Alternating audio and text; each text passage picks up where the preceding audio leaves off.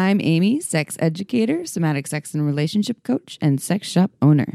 And I'm April, VP of an international high-end pleasure products company and boss queen sex toy mogul. We're best friends who make our own rules about who we are as sexual beings. With everything from how to be a badass in the bedroom to top tips for bringing your relationship to the next level, we have something just for you. So sit back, relax, and enjoy the show. Don't forget to head on over to our website at shamelesssex.com for more. And for 15% off of some of our favorite sex toys, use coupon code SHAMELESSPP in all caps at purepleasureshop.com.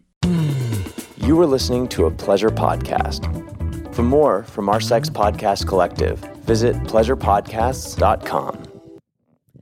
Hello, everyone. Hey, everybody. Welcome to the Shameless Sex Podcast. Yeah, ooh, that was good. That was my whip. Why did you do that, Chip? Tell our listeners. Because Shameless Sex is talking about kink and how to find your kink. Ooh, I like it. I love this episode, recording this episode, because obviously we already recorded it.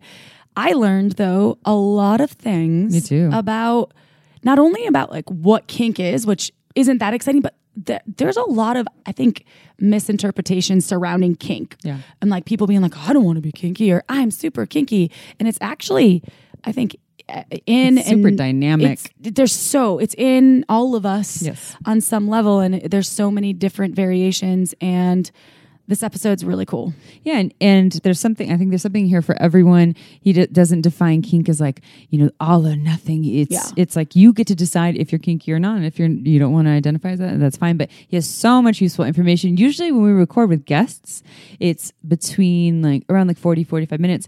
We record for over an hour because there's so much useful information, and he's fucking hilarious too. Well, that was part of it. In the beginning, we kind of shot the shit with him for a little while. I was like, you are entertaining, and I really dig you. I dig your style. So stay tuned, because this is a really awesome, informative, fun, playful, entertaining podcast, as they usually are. Before we have a sex question that I'm going to read. Before we read the sex question, I would like to talk about Uberlube.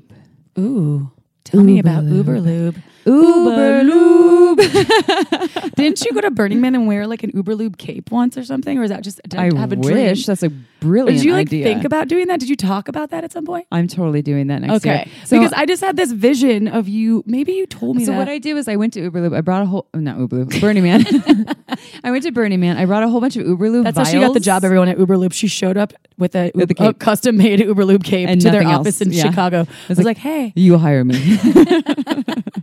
I brought a whole bunch of vials, and I put glitter on top of them, which the owner of Uberlube was like, why'd you do that? Oh yeah, he's not stoked on that. Yeah, but it was Burning Man. I had a little glitter with a little bindi on top, these little vials, and I handed them out to people. They're stoked. It's dry as fuck out there. Which, P.S., if anyone's new to the podcast, we actually recorded with him, the Uberlube founder, Steven. Is it called the lube chemist and the professional wanker? Yes. So my technical boss, Adam, he hates when I call him my boss, and Amy's colleague, owner of Uberlube, the founders of both of the companies that we work with, or we're on a show. So you should definitely check it out. I'm not going to should you. If you'd like, you like it a lot. You will check it out now. You will do this. I was trying to get kinky. Oh, sorry. And I interrupted you, and that's so rude.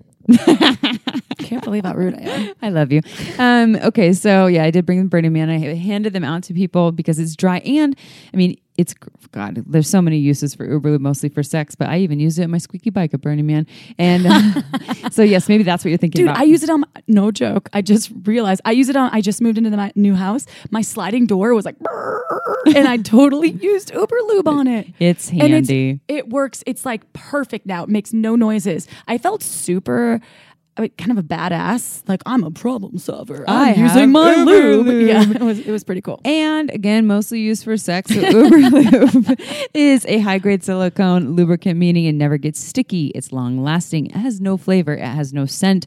It's super body-friendly. We have over 300 doctors on board that are recommending it. You know what I've done with it? And this is just for years now because I've loved it because you've been working with them for a long time. So I've had my own personal access. Lube. But I use it because I tend to, and I'm not going to blame all the wine that I drink, but I get sometimes the dry mouth. And if I'm trying to do the act of fellatio, the dry mouth is not super amazing for fellatio. So I've squirted so many times Uber Lube, just a couple of pumps into my mouth. That's a lot of lube, a couple of pumps. A little bit goes a long way. I have a small mouth too, so yeah, it was probably I too hope much. that you're going at least one pump. No, I've definitely done a couple pumps. I'll swallow it a little bit. Like it doesn't have any flavor and it works, and your mouth will actually stay more lubricated with that. So and then you put your mouth on helpful the trick cock there. and they're like, whoa. Oh yeah, it's a game changer. Yeah. Yeah, it's awesome. So it's they good. realize how small my mouth is, and then like, damn it, scrapage. I'm like, yeah, I'm bad at deep throating. Okay, now you know. JTT, just stick to the tip. Plus, you got that TMJ lockjaw thing going on, don't you? God, I'm like all of the perfect things wrapped into one for like a partner, right? Lockjaw, dry mouth. You even have one of those razor pussies. Yeah. That's gonna be if I ever if I'm single, that's gonna be on my Tinder profile. Lockjaw, dry mouth, and razor pussy. But I have a plethora of Uber Lube, a limited supply, so no problem, everyone. Because it's long lasting, and I don't know if we just sold everyone on it. We're actually not trying to joke, but we are. Honestly, I will tell you, this is our favorite lube ever. We've been fans with Uber Lube for years, and it works for all folks, all genders, all bodies. Everyone Amy loves actually is on TV regularly, Evine. talking about Uber Lube. Yeah. If you've never seen Evine, it's like QVC, late night QVC, but it's not QVC. They're Evine. They're Evine After Dark. And a lot of times people use Uber Lube, they say, I didn't know lube could be this good. Like, it's that good. You're like, what? This is lubricant. It's fucking amazing. And I have to tell you, knowing you over the years, so I've known you for so long now. I don't know, since 2006 or something, which is... I don't even know the year, but I'll say since because I moved to Santa Cruz then. Oh, shit, 2006. 2006. You were a fresh little spring 20-year-old chicken. Anyway, but you were so particular, and you've always been really particular about the products that you recommend, and lube was like one thing that you were always like, it's a mucus membrane. Very particular about your genitals. When you started working with Uber Lube a few years ago, now I don't even know how long, I was like, okay, this stuff is good. Like as soon as I use it, I was like, this makes a lot of sense. It's so silky and smooth. Can I do a shout out to the store that we went in today here in Salt Lake City? We went into a store to deliver some Uber Lube because that's what we're doing here. Is I'm teaching and training on Uber Lube. I was on my computer in the car, and I walked in the store and I give a bottle to this woman that was working in the store. It's like, oh, I work for Uber Lube. She's like, oh, they talk about Uber Lube all the time in my favorite podcast. I was like, or a podcast I listen to or something. I was like, which podcast? She's like, Shameless Sex. Like, That's me. And April's in the car. I'll tell her to come and say hi. I know. She was gone for like 5 minutes and she's like, I'm going to be right back. I just need to drop this off. And then she you need to go inside. I was like, why? I'm busy. I'm trying to close the deals. Go meet her. Yeah. Yeah. She's and then she's like, no, it was super sweet. So shout out to you. And when I came in, she's like, it's like Christmas. This is the best day ever. I was like, you are so sweet. She found out about us when we were in XBiz. Oh, nice. Yeah. Oh, how sweet. I know. That's awesome. All right, we're closing on the Uber Lube, everyone. If you are excited to try a bottle, because I think you are, maybe, go to uberlube.com, and with coupon code Shameless Sex in all caps, you get 10% off and free shipping. So go check it out. Try a bottle. You'll probably fall in love like I have and pretty much everyone I know. And if you are looking to buy sex toys as well, and then maybe you want to throw in a bottle of lube, you can go to purepleasureshop.com, use coupon code Shameless Sex in all caps. You get 15% off. You don't get the free shipping, but that's if you're going to buy sex toys as well. Otherwise, go to Uber Lube, get a bottle, get that free shipping, and fall in love just like us. I'm stoked that we streamline our coupon code situation. Finally, we're like, I was messing that up. I was like, you know what? I don't know. Like you messed up our website at the end of this episode. Yeah, but we're gonna edit that, right? Nope. Damn it. Come on, Amy. Amy does all the editing. She's like, no, I don't want to. We're keeping it. Yeah. No, I think I also talked about obviously this podcast isn't about us ever. I mean, we do bring in a lot of vulnerable personal stories. And I did share something on this podcast that I've never shared with anyone. So that I actually hadn't tapped into until we were talking about it. And it's just a blurb. So just stay tuned. You mean we're going to Cirque du Soleil together? Don't give away all the spoilers. That's all I'm going to say. Okay, you can tune out now. You guys want a sex question? Yeah. Okay. Here's the sex question. I'm 42, my wife is 41, and we've been married for 13 years with 2 kiddos, 9 and 7. Over the years, I've experienced impotence with her in our intimacy. She'll be ready to go and I can't get it up. I've explored health and my pipes and body are fully functional. T levels are normal. T is testosterone, everyone. I'll take supplements like horny goatweed, ginseng, even a small dose of Viagra, like 1/4 or a nibble of a pill, which does work. Last night we had a sexual experience and I remain flaccid. My mind is ready. I feel the energy rise and then dissipate before I get erect. I used to shame hard. Now I'm curious. When I'm ready mentally, my cock sometimes is not. I am turned on by my wife. She really is beautiful and we're both healthy, strong, and active. How might I increase my control over my cock and deliver in the way I want to deliver for myself and my queen? I just love that ending. My queen. Word. Well, First of all, we love you. Yeah, this human is awesome. Which, okay, penis owning human. Yes. Way to deliver and honor your partner. Queen. Yeah, I like it. Shout out to you. So they're saying testosterone levels are normal. Sometimes when their mind is on board, the cock is not. Viagra works. I would love to suggest hot octopus, not because I think that it will cure everything, because there might be some things, and I know you'll have a great. There's nothing to cure here. No, but there is obviously, we're humans. Emotions rise and fall, and day to day it's different, and your hormones change, all sorts of things, but. The hot octopus solo or duo, since you have a partner, a vulva owning partner from this email, the duo is awesome. Check it out. Oscillation for years has created involuntary ejaculation in penis owning individuals. But their issue is not ejaculation though. It's getting hard. Well, it will help you get an erection. Okay, yeah. And also obviously have an orgasm. Yeah. You can actually use the device though, the duo, on the cock while it's flaccid to help you get the erection, remove the device, go into your experience with your partner, whatever kind of sex you are having. And then if you start to get soft, you just go back to the device. Exactly. And also the I just learned today from a reviewer about the Atom Plus cock ring, because it constricts a little bit of blood flow, that you can actually use it even if your cock stays flaccid and you get it on, because it kind of helps with the blood flow. This is a reviewer, a sex educator from the UK was talking about that. So I learned that because I didn't know that was a possibility. So 2 options. Amy, I know you'll have more. Well, obviously blood flow, they can get blood flow. Viagra's working and sometimes they can get hard. They said Viagra's working. Yeah, Viagra's working. Oh. Viagra, but they're like, they're saying Viagra works on sometimes when they take Viagra, it works. They don't think they want to take it all the time is what I'm assuming. And that sometimes their cock can get hard when they're playing and sometimes it doesn't. And they feel like their mind is totally ready and on board and then their cock does not respond, match to where their mind is. First of all, I want to normalize this, and this is something that folks of all ages deal with. Maybe yes, erections change with age. Like the older we get, our 20-year-old boner versus our 30-year-old boner versus our 40-year-old boner are very different from each other, and they continue to do that and over time. So that is there something about that to be expected? But this person is specifically talking about like, I feel like I'm all there. My hormones are normal. My mind is on board, and yet my cock still is doing its own thing. What is up with that? So a couple of things. One, my thought would be, what happens when you masturbate? Does this happen when you masturbate as well on your own, when you actually self-pleasure? Does your cock sometimes just go flaccid on its own, or is it only with your partner?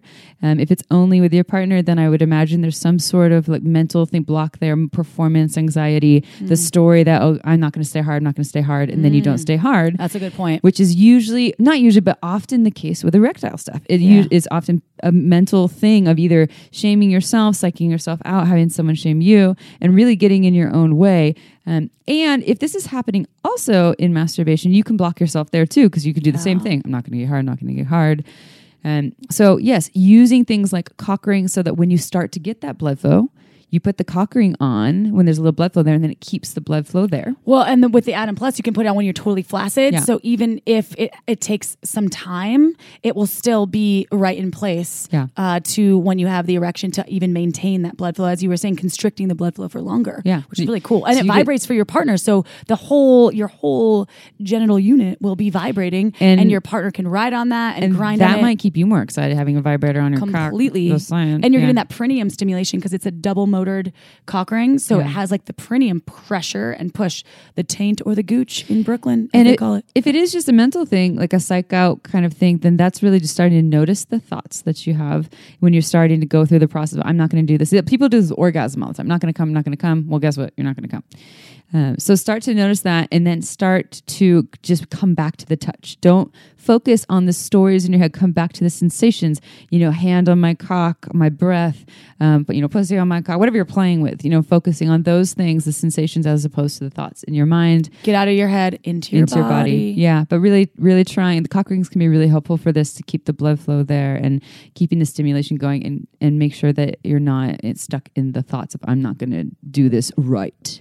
But and also just want to embrace some soft cockage too. Like, it's not all about playing with the hard cock too. I really think that this listener that wrote in and took the time, I think could benefit from, if you're listening right now, listener, go to Hot Octopuss, or even Pure Pleasure has the Pulse Duo, and you can get the discount 15% off. Code Shameless Sex. Shameless Sex, yeah. Go and check, but you can check out and do the research first. It's kind of an investment because it's $149.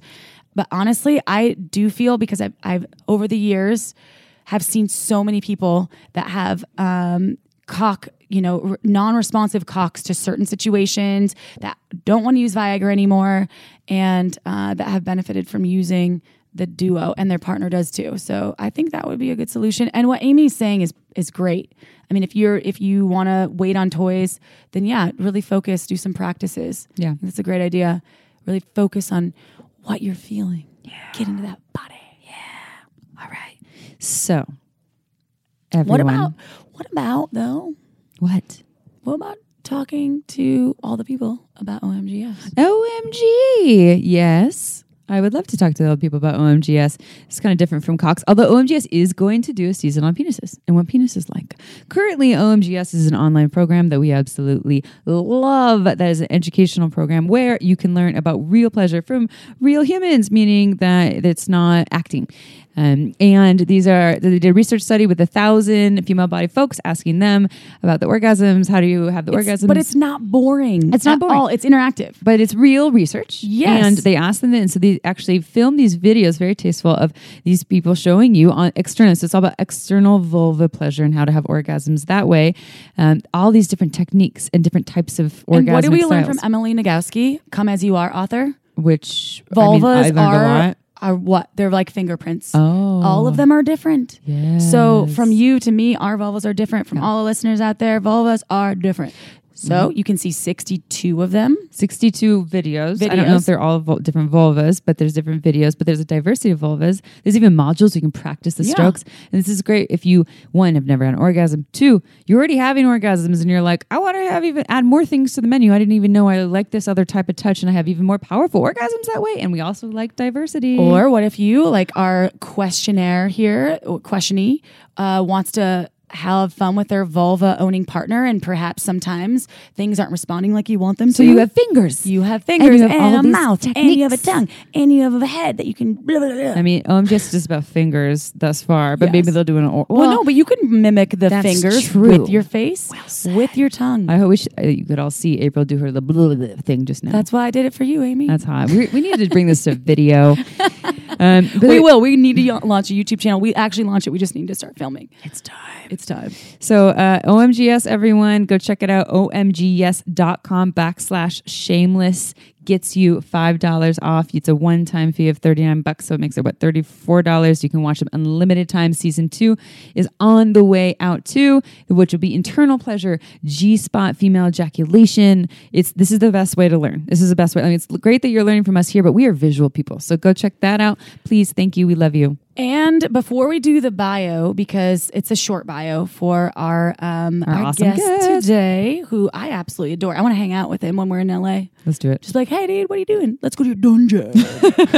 But I do want to say, if you have the time and you're chilling at home and you like wine, grab a bottle of Margins wine. If you like wine, you probably don't have any anymore because she's been sold out forever. However, when this podcast airs, I believe it's April 2019, and Margins Wine, they will be shipping their next round. She runs out all the time. Megan Bell, shout out to her. She's an amazing female winemaker, woman-owned, woman-operated. making small batched boutique wines, underrepresented varietals of grapes. Even if you don't like wine, if you don't drink one thing, if you're sober, awesome. I support that. Yep. Drink some water, drink some tea. Ooh, kombucha. But Well, sometimes that has alcohol in it. Yeah. If you are just a person that is experiential and you love trying new things, or you're a wino like me, possibly Amy is turning into one as well. Damn it. Check out Margins Wine, because I am kind of a wine snob. Amy's mom's a wine snob and she even likes it. And she loves it. She loves it. I know. She is coming out with in April, new round. It will sell out. There's a bunch of different varietals. You can go on to her website, marginswine.com, to sign up for a newsletter, because the folks that sign up for her newsletter will receive first access to her next batch. So if you haven't done so, do it meow. And if you keep listening to us, when her next batch is out, we can give you a coupon code. Yeah, she does. She doesn't discount her wine only ever. Through us. Only but for Shameless Sex listeners, she will do that for you. All right, so that's about Margins Wine. All right, you ready for the bio, I everyone? totally am. Okay, cool. So, how do I say Royski? Royski. Wow, you struggle with this. It's hard when Remember there's the sticky? Oh, sticky. Mike Rosicki. He says, he's like, it rhymes he with... said this. He said yeah, it's sticky. It's like, I'm so sticky, I can't remember. Mike Rosicki is super sticky. No, he's awesome. Sticky anyways. So Mike Rosicki, right, has been active in his local kink communities since 2005. In 2018, he and his business partner started Joy Mill, a company dedicated to customized kink gear.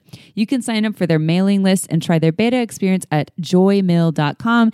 Be sure to sign up for their mailing list, everyone, because they're revamping the website right now. And the people that sign up, it's free. Just sign up. That's it. There's no commitment at all. You get first access to discounts, new products, information, et cetera, et cetera. So really be sure to sign up. And go get the whole beta experience and check it out.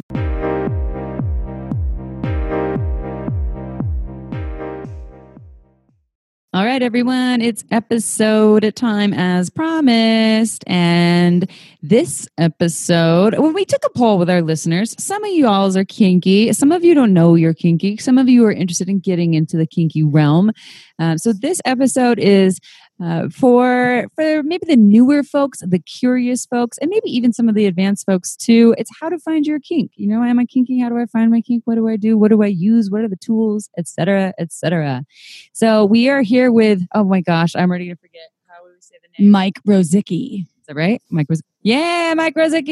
Love it. Phonetically correct. And he said, it's like, I'm not sticky. No, wait. Quite the opposite. It rhymes with so sticky. So Mike Rosicki is so sticky. Welcome, Mike. We're really happy to have you on the show. Thanks. And I'm now glad everybody knows that little when remembering my name. Yeah, that's every time you see them, they'll be like, he's that sticky guy. Oh, great. Yeah. We like it sticky. So let's start with, as if people didn't know, what is kink? What's a kink? What's a fetish? You know, there'd be all these terms, BDSM, and just as if you're speaking to a new person who doesn't even know what you're talking about. What is kink?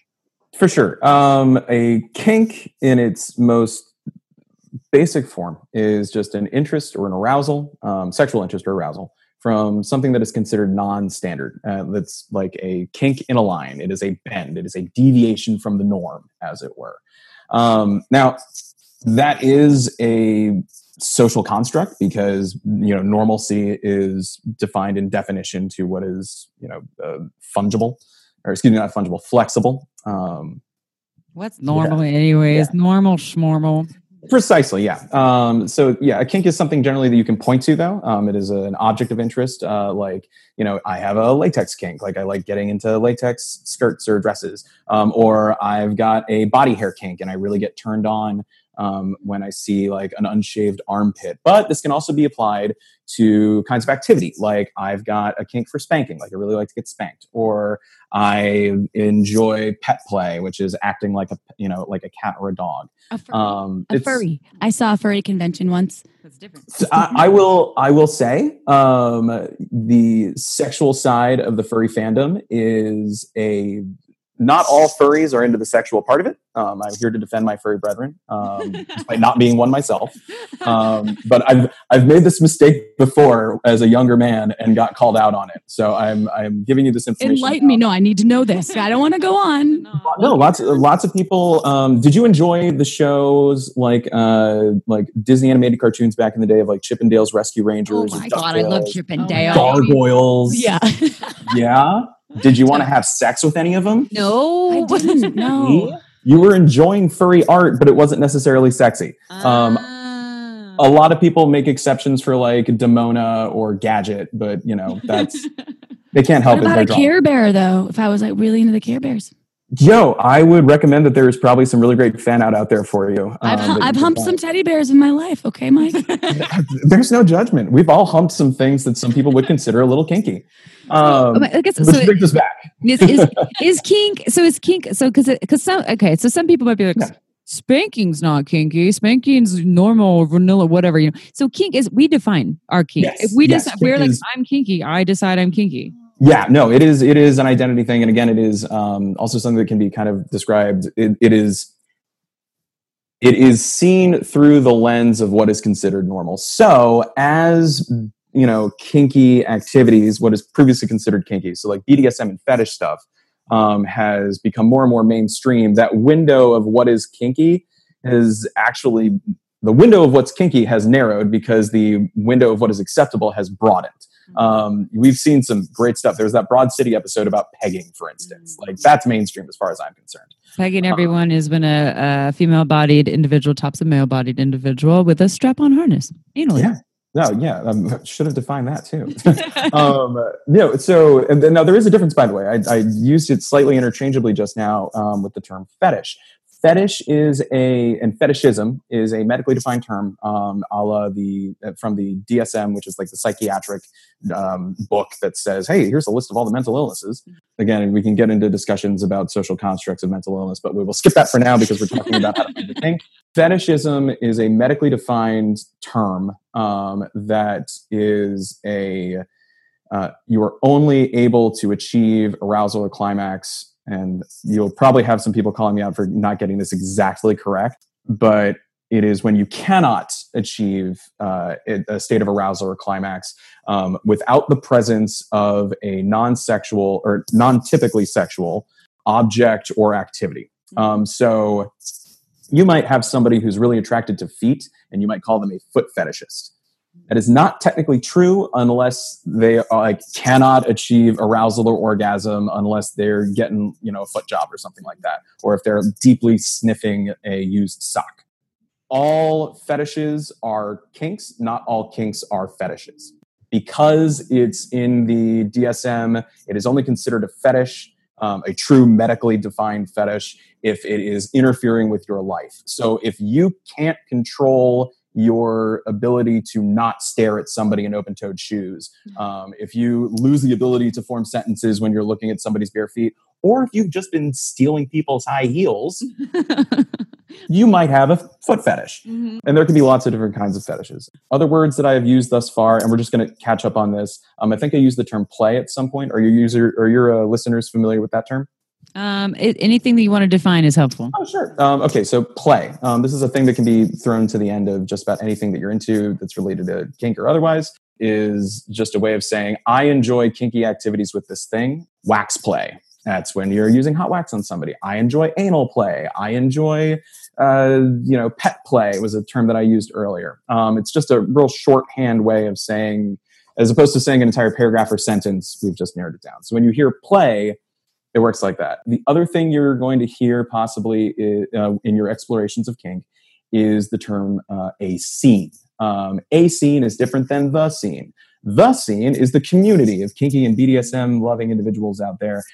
A scene is a set amount of time in which you are engaging in a form of play. A good example of this would be football. You guys are familiar with football, correct? Hate it, but yeah, I know what you're talking about. American football, or are we talking soccer? No, the truly beautiful game of soccer. Come on. Okay. We're cultured here, of course. Come on. So my example of this would be the World Cup kind of like non-sexual soccer play. That at the beginning, a whole bunch of soccer enthusiasts come together and say, "Hey, do you want to play some soccer?" Or they would say football. And then for the next like 90 minutes or however long, they go into overtime and they're sitting there for 2 hours and, you get bored. That is the scene. For while they are engaged in that form of play, they're in a scene. And then afterwards, they are no longer like playing soccer, but they're still soccer players. So it's the time in which you are engaging in play. So yeah, that about covers it. Last one. Very last one, I promise, and then we'll get into more questions. Kink shaming. This is a term you will hear, and don't do it to yourself and don't do it to other people. It's when you hear about any of those things that I've listed above. Maybe you think that foot guy that we were talking about was a little strange. Mm-hmm.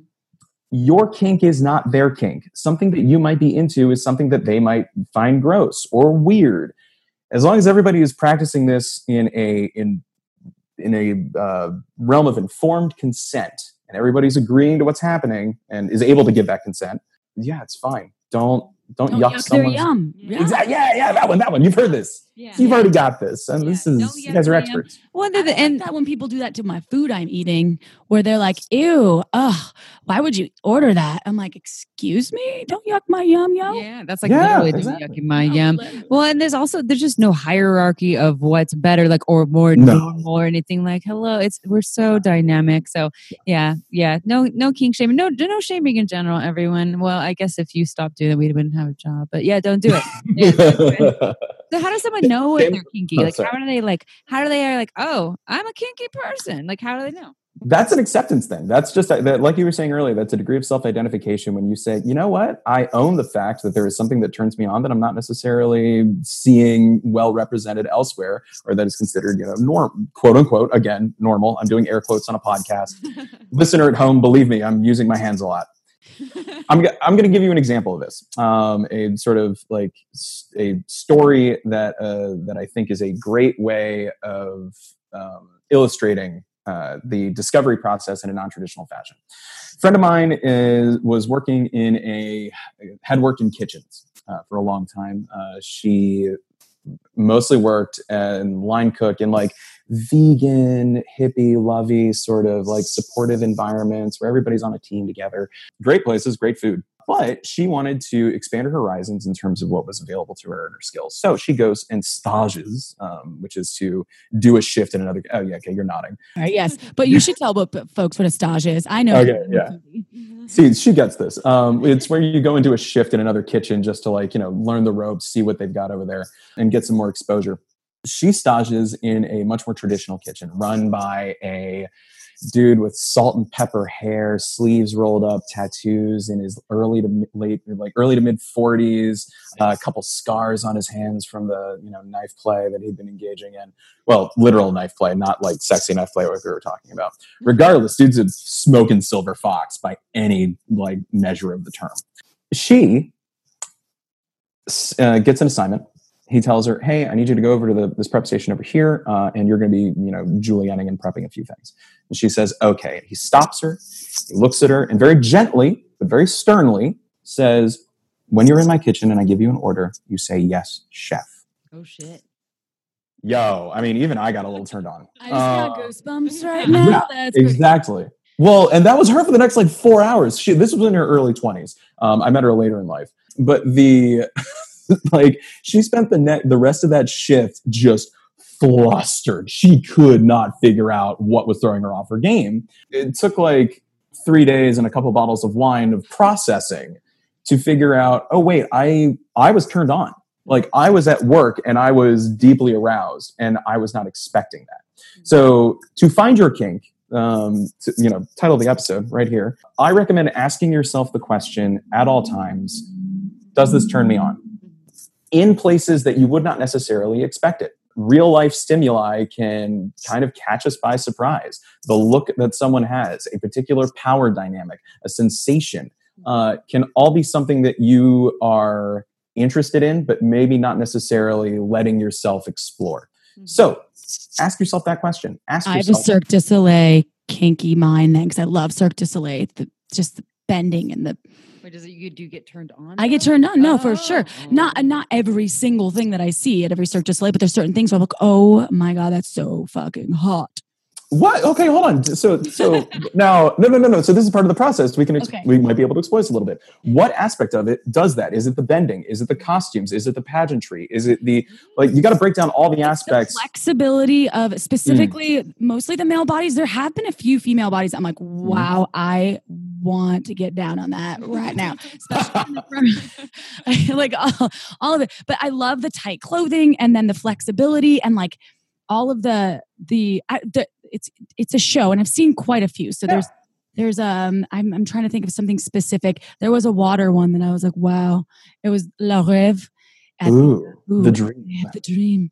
And it was so hot, and that whole thing, and it was very I don't know, heteronormative, if you will, because it's a man and a woman loving each other and they're going through their whole thing. But I was turned on the whole time. Like I was like literally excited. And I don't know. I didn't pinpoint it then. Now I'm going to have to go back and watch Le Rêve again in Vegas. We're going to Vegas in a couple weeks, Amy. You want to go to Le Rêve with me and do some kink experiment? And I'll be like, oh, I know she's turned on right next to me. How's that pussy? You pulsating that pussy now? Is it the tights? Yeah. And you know what else? Church. Oh, yeah. What? Yo, that's very common. Really? Yeah, no, there's a lot of religious fantasies occur because it has a lot to do with, not because it is hard to ascribe detail or causality to any of this because not a lot of research has been done. But there is a trend of power structures. There's a reason that military power structures,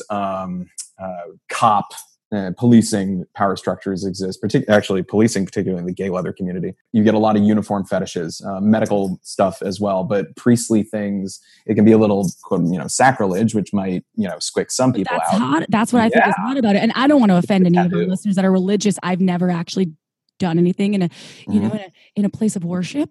I just going to church when I was little. I'm not really religious, but going to church when I was little, because I was a really, not to turn this into me, by the way, but I just wanted to tell you because we're telling stories. Just a quick story. I used to do my Kegel exercises, not knowing what it was when I was 4 years old at church, sitting on my dad's lap. Girl, what? Oh, yeah, for sure. Okay, cool. Fucking crazy. No. Yeah, do it. I go home and hump her teddy bear. Yeah, I would. It's weird. And so church, I'll get really kind of turned on in church. I'm not the choir boys or anything like that. It's legit just sitting there kind of thinking about pussy. I don't know. Which is absolutely fine. There is, again, not a lot of work has been done on this, but some of the work that has been done in terms of researching these things is that kinks, if you really want to drill it back and go, whoa, why am I into that? Those associations get made very early in life. What you are into and how you develop sexually, a lot of that can trace back to prepubescent stuff. And I'm sure you've had other people on the show who can describe that in better detail. Yeah. But this is my understanding. So then, if someone discovers, we have April, your friend who discovered in the kitchen that really, that was, I heard that, I was like, oh, that speaks to me too. How does someone start to explore it? Okay. So you've got a few routes in this regard, and it all gets back to some very sexy best practices of library science, which the sexiest of professions and sciences, let's be clear. You are going to research. You're going to research and research and research and research because you want to find the thing that works for you. And you're going to experiment. And let's dive a little bit into what those things are. In terms of research, I've already given you some terms up top. You are going to continue finding terms as you search for things that can help refine your search. For instance, let's say that you're a lady who was reading some erotica and you saw a scene where the woman was more dominant than you were used to seeing. And you go, oh, that's interesting. What if I Google dominant women? You might come across the phrase femdom or domina or dominatrix, things like that. And you go, oh, okay, now I can continue refining my search. However, maybe you like the gentler side of femdoming, where you get to call them good boy, and they're a little bit more into service than repeatedly uppercutting them in the testicles as they reach orgasm. Mm-hmm. Which, hey, a lot of people are into it. Yeah. Again, CBT doesn't just mean cognitive behavioral therapy. Cock and ball torture, everyone. That's the joke. She got it. Thank you. Alley-oop. I didn't get it, but now I do. Okay, I'm glad we defined that. Thank you. Been in the world a little too long. I forget that other people don't He's get like, it. oh, everyone knows this, right? Yeah, well, that's a common joke, right? Cock and ball torture. That's like a normal thing for people. Oh, Yeah. right. Kink. Oh, yeah, the newbies. Right, got you. Thank you. Yeah. Regardless, you might end up like finding the phrase like gentle femdom, which allows you to exclude all of the, ball kicking, and just get that like, oh, sweet service. Ah, this is my boy. He is mine and he is perfect.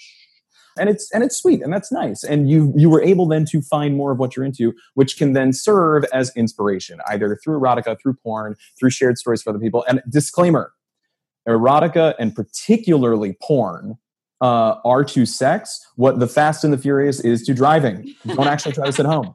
I love Word. that. That's a good association. That's Thank you. perfect. But these things are rooted somewhat in reality. There, like nothing is wholesale fabrication. There's going to be a grain of truth in it. So, dive in and figure out, okay, what is it again that I like about this thing that I'm seeing? I've found more. Once you've done some research, you might start finding some communities that are not just in the erotica and porn realms. You might find some educational resources through things like Kink Academy and stuff like that. Kink Academy, great website. Check it out. Solid resources. Of like, I want to know everything about BDSM, bondage and discipline, dominance and submission, sadism and masochism. Although some people argue that like it's also sub and master or slave and master, and there's a lot of argument over these 4 letters. But for the most part, when you think of like 50 Shades of Grey, BDSM is what's going to pop into your head, and BDSM is a subset of kink. So you found, let's say, some like content inspiration. You are now looking to explore more. Education is the important part here, so you're going to want to talk to other people. There are communities all over the internet for what you're looking for. If you have a kink, odds are there are a bunch of other people that do too. Whatever you're into, there are people who are already more obsessed with it than you are and have figured out a lot of things. I personally, when I discovered I was super into wax play, which is, hot wax stuff, I immediately went to various forums that I was already familiar with, looked for like, okay, who are the people that are in wax? Oh, these are the brands that they like. Oh, here's some suggestions of how to structure my play, etc. So the people that you're looking for are already out there. That is one piece of that research. And then the last piece of that research is in-person stuff. If you are lucky, you live in a major metropolitan area that has sex positive in-person resources. I'm in Los Angeles, so big shout out to Pleasure Chest, which is a local sex positive adult novelty shop that has classes, that has programming, that has education. Great stuff. Highly recommend, if you have a shop like that, checking it out. Babeland, Good Vibes. We have Pure Pleasure in Santa Cruz, and we do rope bondage classes and Kink 101 classes and things like that. And but you are saying there's the internet too for folks who don't live in those areas, like you said. Kink, people can take classes online. Yeah, well, yeah, like Kink Academy does that. And then another great resource for events is a website called FetLife. FetLife is the Facebook for Kinksters. I recommend it hesitantly because it is riddled with security issues, because it is a labor of love from a lot of people that do the development and whatnot. The moderation is sometimes questionable, but if you are looking for other like-minded folks and events, particularly the events, if you're looking to like go to a munch, which I'll describe in a second, FetLife is where you're going to find your local community. It is Facebook for fetishists, basically. Once you do find those groups of people, and there are more out there than you would think, you can go to a thing called a munch. A munch is a vanilla gathering of kinky people. Vanilla just means not kinky. It's a slang term that's thrown around. I personally believe that vanilla is a delicious flavor, and most desserts are useless without it. But it is not the only flavor. So yeah, glad I got a laugh. Munches. Well, I like that because a lot of people are like vanilla shaming. They're like, so I like that you said that. Yeah. No, it's delicious. And like anybody who's like all rocky road all the time, that's an unsustainable life. When you create a dessert and you add the a la mode, which is usually with vanilla, a warm dessert with a la mode vanilla ice cream sets it off. That's like I know I'm in love. Right. Yeah. That's the one. Yeah. How do people find a munch though?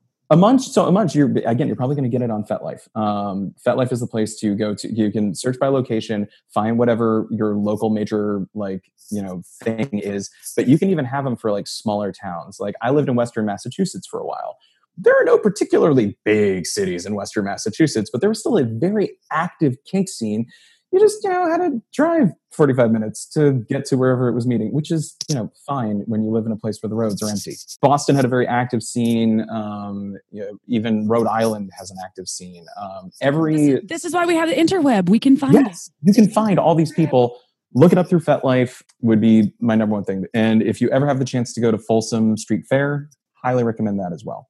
That is like the big kink event that attracts hundreds of thousands of people to a small, tiny section of San Francisco, and you will see some things. I've never been. I've always wanted to go. I always have like travel or something happening during that time. Maybe this is my year. Why don't you love yourself enough to do this? I think we should go, and then I'll put a collar on you with a little leash, and you can still walk on your feet. Like you can still do that whole thing. And then you're the one that likes to be dominated. Not by girls. Damn it. We should also talk about safety, right? Because that's huge. And consent, of course. But safety, I feel like, is so important because that is something that can get scary if you're blindfolded or gagged or I'm restrained on some level. So I would love to explore that. I think, again, getting into the consent and safety piece, and then we'll go into the fun stuff with partner play. Yeah. Love it. Okay, so 3 models of safety that have kind of like proliferated in the BDSM world. One has given way to another. I'm going to go into a bit of a history lesson here. So first, you had safe, sane, consensual, SSC. Safe, sane, and consensual is a way of describing the ideal form of kink back in the late 80s, specifically in the New York gay leather community. It was created, and again, I'm probably going to catch flack for this because it's one of those esoteric things that people argue about on the internet. SSC was created as a form of respectability politics because of the demonization of the gay BDSM scene in New York City. The reason that they started talking about safe, sane, consensual is to try to combat the, frankly, image problem that they had, that this was a form of abuse and mentally ill and like only crazy people would engage in this. Now, you have to understand at the time, this is back during Reagan. This is back during the best example of anybody having access into this life were like Mapplethorpe's pictures, which were rather shocking. So SSC was created both as a way of as a method of respectability politics, but also as generally a thing that you should do. But we can get into the problematic aspects of that. Very few parts of kink are actually completely safe. We're dealing with a lot of risk mitigation, and you're educating yourself so that you can do things safely, but nothing is 100% risk-free. The one thing that has been consistent throughout, and you will see in the rest of this, is consensual. Everything has to be consensual. The kink community thrives on consent and informed consent. And this is very important. And I cannot stress enough, if you walk away from this conversation with anything, it's that you need to practice consent. What does informed consent mean to our listeners? Informed consent is explaining all of the things that could occur. It is not just saying, hey, do you want to try this thing? And getting a yes. It is explaining, hey, do you want to try this thing? Here are some things that can go wrong. Here are some things that could go right. It is a wider understanding of what's happening. So, for instance, if someone asked me if I wanted to have a sexy evening with them, but neglected to talk about their recent testing statuses.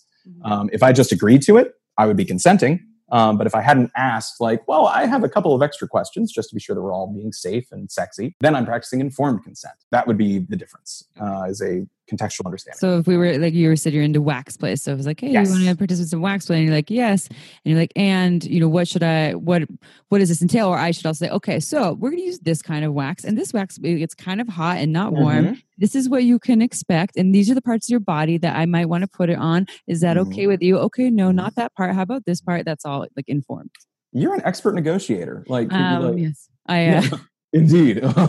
She didn't negotiate well with me with the collar around Folsom Street Fair. I was like, I don't know. Yeah, Importantly, though, you also established your boundaries, which we can talk about later. Yeah, so SSC is safe, sane, consensual. That gave way to an idea called RACK, which is risk-aware consensual kink, RACK. The risk-aware part is that informed consent that we were talking about earlier, as opposed to talking about the end result of play, which is it's safe and sane and consensual. Look, everybody's going to be all right at the end. RACK is more about, look, we're going to try some stuff. And it might get weird, but we all know what we're signing up for. Like, we've all signed the waiver. Let's, do the thing. RACK focuses on what goes into the process. And that started showing up around like 1999. People started on various, early internet back in the olden days. The interwebs. DARPA. WW. TCP.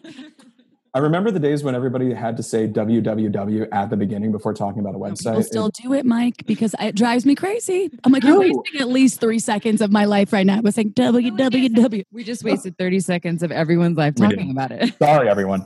Okay, moving right along. So that's risk-aware consensual kink. And then we talk about prick, which is, we're going to talk about prick. Watch out. Oh, shit. Prick is the most recent iteration of kink safety structure, and it is personal responsibility, informed consent kink. The personal responsibility bit tries to thread the needle between the talking about what goes into RACK and talking about what comes out of SSC, and says, look, it's just about personal responsibility. You are responsible both for how you negotiate and how you set up, and educating yourself and your partner to be sure that everybody is informed and consenting as to what's going on. But also, you are personally responsible for the outcomes, both good and bad. You need to deal with, emotions that may flare up. You need to deal with the fact that there might be a risk of minor bodily injury or major bodily injury, depending on what you're getting up to. I don't think anybody listening to this, and I would not recommend jumping into the deep end. We can talk about experimentation next, of actually talking to your partner or meeting new people. But don't sign up for, cutting and branding if you've never done it before. These are extreme forms of play that are called edge play, and they're the ones that they're at the edge of safety, is my understanding of that definition. Again, I'm sure people in the comments can argue, and will. If there's one thing I've noticed, by the way, about the kink community, is that we really do enjoy bickering amongst ourselves about what various things are defined as. I'm right. No, I'm right. No, you're right. My kink is the one true kink, which makes me think they're wizards. Yeah. I sometimes wish that this podcast was on video, because you have the best facial expressions too, and you're doing thank you. I'm so happy we have this on video. Anyway. Okay, cool. GIF it later. We'll do. Oh, that'd be a great gift. Okay, so before we go into the partner thing, just the boundary piece, then I guess, which could be part of the partner thing. So, talking to my partner about kink, saying, "Hey, I have a kink, and I'm a little scared to share this with you." So that piece, and then also there's negotiation of boundaries of partners. If you want to dive into that piece. Yeah, absolutely. No, it's terrifying sharing something with honestly, to me, it's easier to share it with a stranger. Saying hey, by the way, this is who I am, this is what I'm into. But revealing a new piece of information about yourself, hey, I kind of want you to ask permission before you orgasm. How does that feel? And there are much better ways of phrasing that, obviously. But expressing hey, I'm actually kind of turned on by this idea of orgasm control. How do you feel about that? Is a scary thing. Hopefully you can have, hopefully you're in a relationship with whoever it is that you're playing around with, either, capital R relationship or just someone that you trust, and can have these honest conversations, but they can be really hard. And I want to say up front, or not up front, but before we get into the rest of this, because we've long passed the upfront stage, if something is a fantasy, it is totally okay for it to remain a fantasy for any number of reasons. If you are not comfortable with actually exploring it, man, I've really got some, daddy kink fantasies that I just don't really feel comfortable with at this point in my life. It is okay to not explore them. Don't kink shame yourself, but also don't force yourself to try things that, could potentially result in some kind of, I wouldn't call it mental trauma, but certainly some stress. Additionally, it might be impossible for you to explore certain kinks. For instance, if you wanted to be the center of attention at a Cirque du Soleil themed like gangbang that with like a full audience in Vegas, I'm certain it could happen. April runs on stage. She's in the middle of it. just take me like a flailing Muppet. I could see it. I could see it possibly happening. You would also like end up on YouTube being like, wow, look at this like, streaker get tackled by security. Oh God. Yeah, Okay, cool. like so Yeah, it is okay to not explore fantasies is what I'm saying. But if you do want to explore them, talking to your partner first is probably the best way. And also start small. Start small, start smart.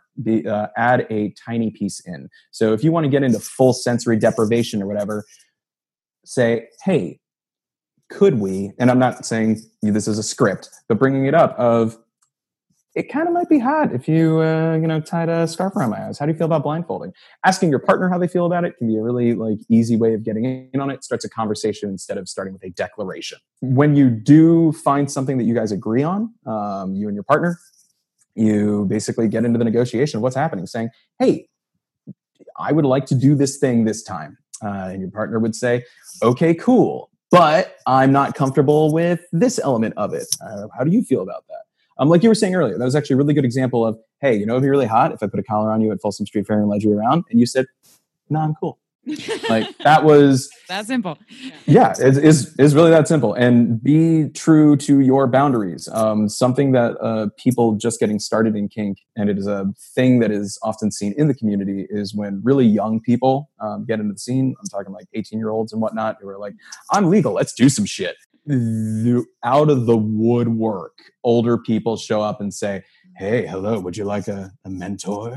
It can get a little skeezy really fast. And that has to do with people not knowing both like what their boundaries are, how to establish their own boundaries, and getting told by somebody else, oh, well, you shouldn't have that boundary. Don't let anybody tell you that. That is insane. No means no, even if the word for no is like the safe word pamplemousse.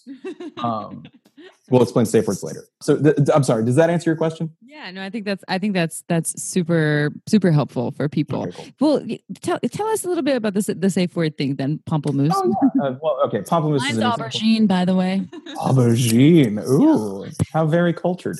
No, a safe word, and this is a term you've probably heard like joked about if you don't actually know what a safe word is. A safe word is, we'll go back to the soccer analogy. A safe word is the ref's whistle. It stops play. As soon as someone says a safe word or engages with the safe sign, in case they can't, if they're gagged, you can't say it. So maybe it's dropping an object, or jazz hands is very common. Spirit fingers as well. This will act as the ref's whistle and play will stop. People will check in on each other. All the rules go out the window. You're back to being equals. Now, some people would say that a safe word ends the scene completely. Some say that it just pauses the scene until you work out whatever is occurring. Figure that out between you and whoever you're playing with before you start. Again, you're agreeing on the rules to the game before you start playing. The check-in word is the term that I use. It is modeled after the red light, yellow light, green light, which is kind of the shorthand, at least out here in a lot of the dungeons that I've seen in Los Angeles. Oh, by the way, dungeons. There are public places where you can take classes and do stuff. Just Google that stuff. And again, you can find them on FetLife. Red, yellow, green is like, yeah, you can hit me harder. You can go further. It's okay. Yellow is, well, okay, let's slow down. I'm approaching a limit. And red is, nope, sorry, hold on, stop the scene. Or pause. So you can figure that out. So you can have not just end all the things as a safe word, although that is the most important. It is also important to encourage and like be able to say, yeah, you can go harder, or hey, careful, you're approaching the limit. That keeps you within the bounds of your scene while you're playing. What about toys and things? Because I mean, so you're talking about these things with boundaries and red, yellow, green things. Mm-hmm. I mean, this applies to whether it's just me using my body with your body. I mean, there's so many different things. But then so let's talk about the actual toys that people are using that all this can apply to. Like, what are some of the toys that kinky people have in their toolkit? What sensations do they offer? Loggers and paddles and you did say before we started recording, Mike, something really important that I think would be our listeners definitely need to tune into. You get what you pay for. Don't shop on some of the third-party websites. Go to the manufacturer, which I thought was quality is everything, and kinking in life. Come on, we want good stuff. That's true. Yeah, you don't want shoes that are just going to wear out, for instance, or shoes that give you cancer. Or shoes that were previously worn and I didn't know that. No, not a big fan. Yeah, gently used is a term that I'm okay with on sofas, but like, God, a lot of other stuff. Yeah, let me dive into that a little bit. First of all, you might have seen, again, 50 Shades is going to be a really, as terrible as it is, for any number of reasons that I won't get into because that's its own episode. That guy had a lot of gear. And a lot of people have seen it. So this is a good way of saying, like, check this out. Once you've completed some play and you've explored your kink a little bit, like introducing the blindfold or something like that, you're going to want to say, oh, okay, like maybe I don't just want a scarf. Maybe I want like an official blindfold that is like used for sexy times. Because don't underestimate the power of a well-crafted object, like you were saying. And knowing that it is specifically used for just this particular circumstance, that's kind of hot. Because when you see it just like sitting on the side of the bed, you're like, yeah. Yeah, it's not just this thing like, oh, I wear it on the airplane. It's like airplane thing. And like I have a mindfold. Like the mindfold, I think, can be really, really hot for it because it totally gets rid of all of the things you can see. But I wear it on the fucking airplane. I sleep with it. Like it's not sexy. Yeah. There's a little separation of church and state. Not to ding the people who are into religious play, but yes, you don't have to start expensive though. It is, while having a quality item is great, if you are still testing something out, Home Depot has plenty of things that you can use to turn into pervertibles. If you want to spank somebody with a paddle, try a paint stirrer first, or your open hand. These are all great things. You don't have to have a lot of gear to engage in various forms of sensation play. Ice cubes, great use. Clothespins, great use. But if you are looking for something that is exciting, then yeah, spend the money on it. We'll get to that in a second. Other things that you would find in the toolkit, that is actually totally up to the person that is doing something. So if someone is just into domination and like submission, they might not necessarily have any like impact toys. Impact toys being things that you hit people with, but things that you may see. You might see a flogger. A flogger is a handle that has a series of strips of material coming off the top that is used to literally flog somebody. So this is an ancient practice that hasn't changed in a really long time. Similarly, tying people up, various forms of bondage, predicament bondage if they're in a tricky situation, or just like actual just restraint bondage, has also been around forever. Caning, right? Caning has been around forever. Many forms of punishment are seen as things that could be turned sexy. It's why a lot of people don't believe in the idea of hell. There is nothing that humans won't sexualize, no matter how terrible it is. It's really hot in hell, yeah. I know, right? So let's take off all of our flesh. Yeah. There are various extreme forms of things, but most people don't have that. Their tool bag is going to consist of tools that they're into. So you might see paddles, you might see canes, you might see rope, you might see Wartenberg wheels, which I never say right, but it's those little like spiky wheels that are like. Is that right? Oh, did I? Hey, congratulations. Well, as far as I know, it sounded right to me. Yeah. All right, great. It's like the spurs from the cowboy boots or cow human boots. Yeah, they're actually really fun. You might find, I've also seen other things get turned into various pervertibles. So like a few of my wax friends, for instance, have entire slow cookers that are just devoted to making sure they have a whole lot of wax just ready to pour out at any given time with a full-on ladle. So every toy bag looks different. But those are going to be some of the things you might see. Oh, and, leather restraints, rope. And rope is an entire... The riggers out there will know, and the rope bunnies will know that is a deep, deep dive if you want to get into various materials and things like that. And then you wanted to talk about quality. Well, I was going to say, so because you're talking about, so someone wants to get started, they could go to Home Depot and buy these things for like not a lot of money, figure out what they like. So they're like, ooh, I'm really into X, Y, and Z. And then they want to upgrade to the thing that doesn't chafe their skin or doesn't break when they use it or something like that. They want the nicer item, and so how do they find that? And I know that this is probably what inspired you to do the customized kink gear. It was that everyone's different, and then you get what you pay for. There's a lot of crap out there on the market. So how do people go about that? Straight up, the number one question I get as a toy manufacturer is what is the best toy for X? And honestly, it's some Marie Kondo stuff. It is what sparks joy. When you pick it up and you start thinking, oh my God, I am going to do so many things or could do so many things with this. That is the best toy for you. I remember the first time that I did wax with somebody, I immediately started thinking about, oh my God, I could turn people into art. I can think of all the art that I'm going to make out of people. This is going to be so cool. And now your audience knows entirely too much about me. But I feel like that's a common thing. Yeah, exactly. Yeah. That's the thing. Once you found a thing that makes you go, oh, this is exciting, there are a few points you want to look at. You want to make sure that it does its job and does it well and does it reliably. You don't want rope that's going to break. You don't want restraints that are easy to get out of, unless that's what you're looking for. You don't want, a flogger that isn't going to strike where you intend to strike, because you could hit somebody's kidneys, you could hit somebody's spine, you do a wraparound shot, any number of, again, we're going down the rabbit hole. It does its job. It does it well. That is usually a function of the craftsmanship that went into that product, which is point number 2. If I was looking at a flogger, I would say, is this well balanced? Do the falls stay together when I throw correctly? Are the knots, tight and uniform? Is this a well-made object?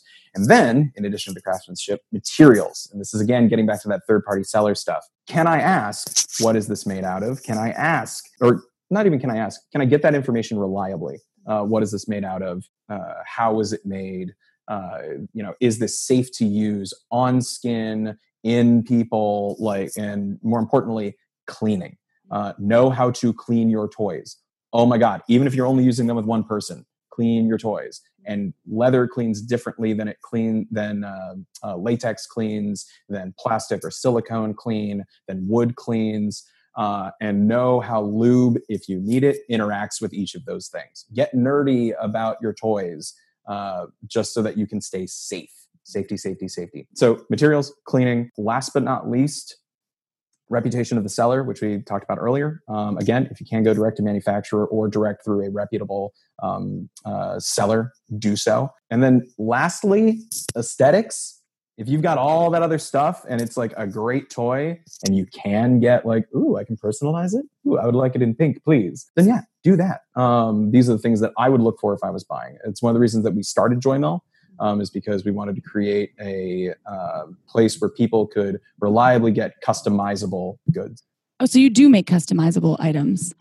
In a mass market way. Here's the flogger. You can swap out a lot of different colors, different styles, things like that. So everything is, it's like fashion. We are made to measure. We are made to order, not necessarily I've got a very specific piece in mind. I really like what you said about loving the piece and I think that speaks to making it extra exciting and special. If I get something, I get my $20 rubber flogger. I'm like, it's cool. It does some things, and it's cool. Yeah. But if I get this beautiful piece that I handpicked, I picked the color, I picked the material, I picked the manufacturer, the style, design, etc., whatever that is, and I put all of my heart into this thing. Every time I pick it up, it's really going to be extra special. So I like that you're speaking to. That makes it this. It's not just whatever. Here's my little thing that I whip someone with. It's no, this is my item that I put a lot into, and I love this thing. I want to leave you with the 2 pieces then, if that's the case, because they dovetail directly into that. Number one is one of the reasons that I love kink, and one of the reasons that I started being a kink toy manufacturer was. It is such an authentic expression of yourself. The exploration of kink is being able to relate to other people more intimately and authentically. And I think the world is a better place if we can all do that. And if one of the ways of doing that is you like to pretend to be 10 years old, hey, do you, if it's a safe and consenting environment. Again, your kink is not my kink, but I think the world's a better place when we can all be ourselves. Final point to that, talking about the sanctity of toys, like you were saying, the specialness. So many toys within relationships take on the significance of wedding band. And particularly, I'll talk about this, collars. Collaring in the BDSM community, for the most part, is a meaningful thing. It's a degree of it is a sign of submission voluntarily. And is a way of broadcasting to other people that, I am in a particular kind of relationship, and it's not something that many people take lightly. Touching somebody's collar, asking them to take off the collar, etc., is a bit of a taboo thing, or can be, depending on the relationship with the person that's collared. Even something as simple as this particular cane or flogger Like, don't use it with other people. This is ours. This is the implement that you use on me. That's special. I will spare you all the stories, but I have a number of anecdotes just about that alone. And again, being a toy manufacturer, you end up hearing them. But yeah, it's a special thing, and it can raise a lot of emotions. So aftercare for all kink. Don't just get a sandwich. Don't just sit there and cuddle, but talk out whatever got raised up, because we talked about negotiation. We talked about how to play safely, but afterwards you're going to want to debrief, and it's possibly going to be a long process if you were exploring some things that are a little more on the mental side. Like, I've never tried submitting before. I really enjoy your passion for what you're doing, and I would feel more comfortable. And I'm sure the listeners out there, like if I wanted to go and purchase some kink items, which perhaps I will after this, I would love to be able to do that with someone that is so into what they're doing and authentic and really living the experience of like giving the gift of kink to all. But I just want to say that that's such a great point. You talked a lot about fashion, and I think fashion it's a total expression of oneself, right? Yeah. So is kink. So it's funny that you didn't just fall into this, the joymail.com, darling. I think it was made for you. But I wanted to let people know how to find you other than joymail.com. Do you have social media? Are you on that? Yeah, joymail.com is going to be the best way to find us. We were open for a little bit, and we recently are engaging in a redesign of our web experience. So my big recommendation would be go to joymail.com. There's going to be a button that says sign up for the mailing list. And yeah, our hope is to be the Indochino of kink. So, Mike, thank you. Just thank you for taking some time and sharing your gift of what you're doing with the world. And I guess being so, I don't know, into it and passionate about kink. Thank you. Yeah, thanks for making it fun too. Yeah. There's sometimes an image issue, but it's mostly just a bunch of people with a very passionate hobby. So yeah. Now maybe we'll bring you back for the expert kink edition of this, because this is like our 101. We can do 1001. So I might bring some friends then if that's the case. Who are subject matter experts. Yeah, bring all your furry friends. Don't have too many of those, but yeah, I know what you mean. I have some. All right, y'all. Thank you so much for tuning in to Shameless Sex every Tuesday. We love all of our listeners. Remember, go to iTunes. Do it right now. Give us 5 stars. We love to read all your reviews. So also check out our website, shamelesssexpodcast.com. We'll edit that one out. Shamelesssex.com. It's because we just changed our Instagram like 3 times. So I'm like, shamelesssex.com. All right, y'all. We'll see you next Tuesday. Ciao for now. Don't forget to head on over to our website at shamelesssex.com for more. And for 15% off of some of our favorite sex toys, use coupon code SHAMELESSPP in all caps at purepleasureshop.com.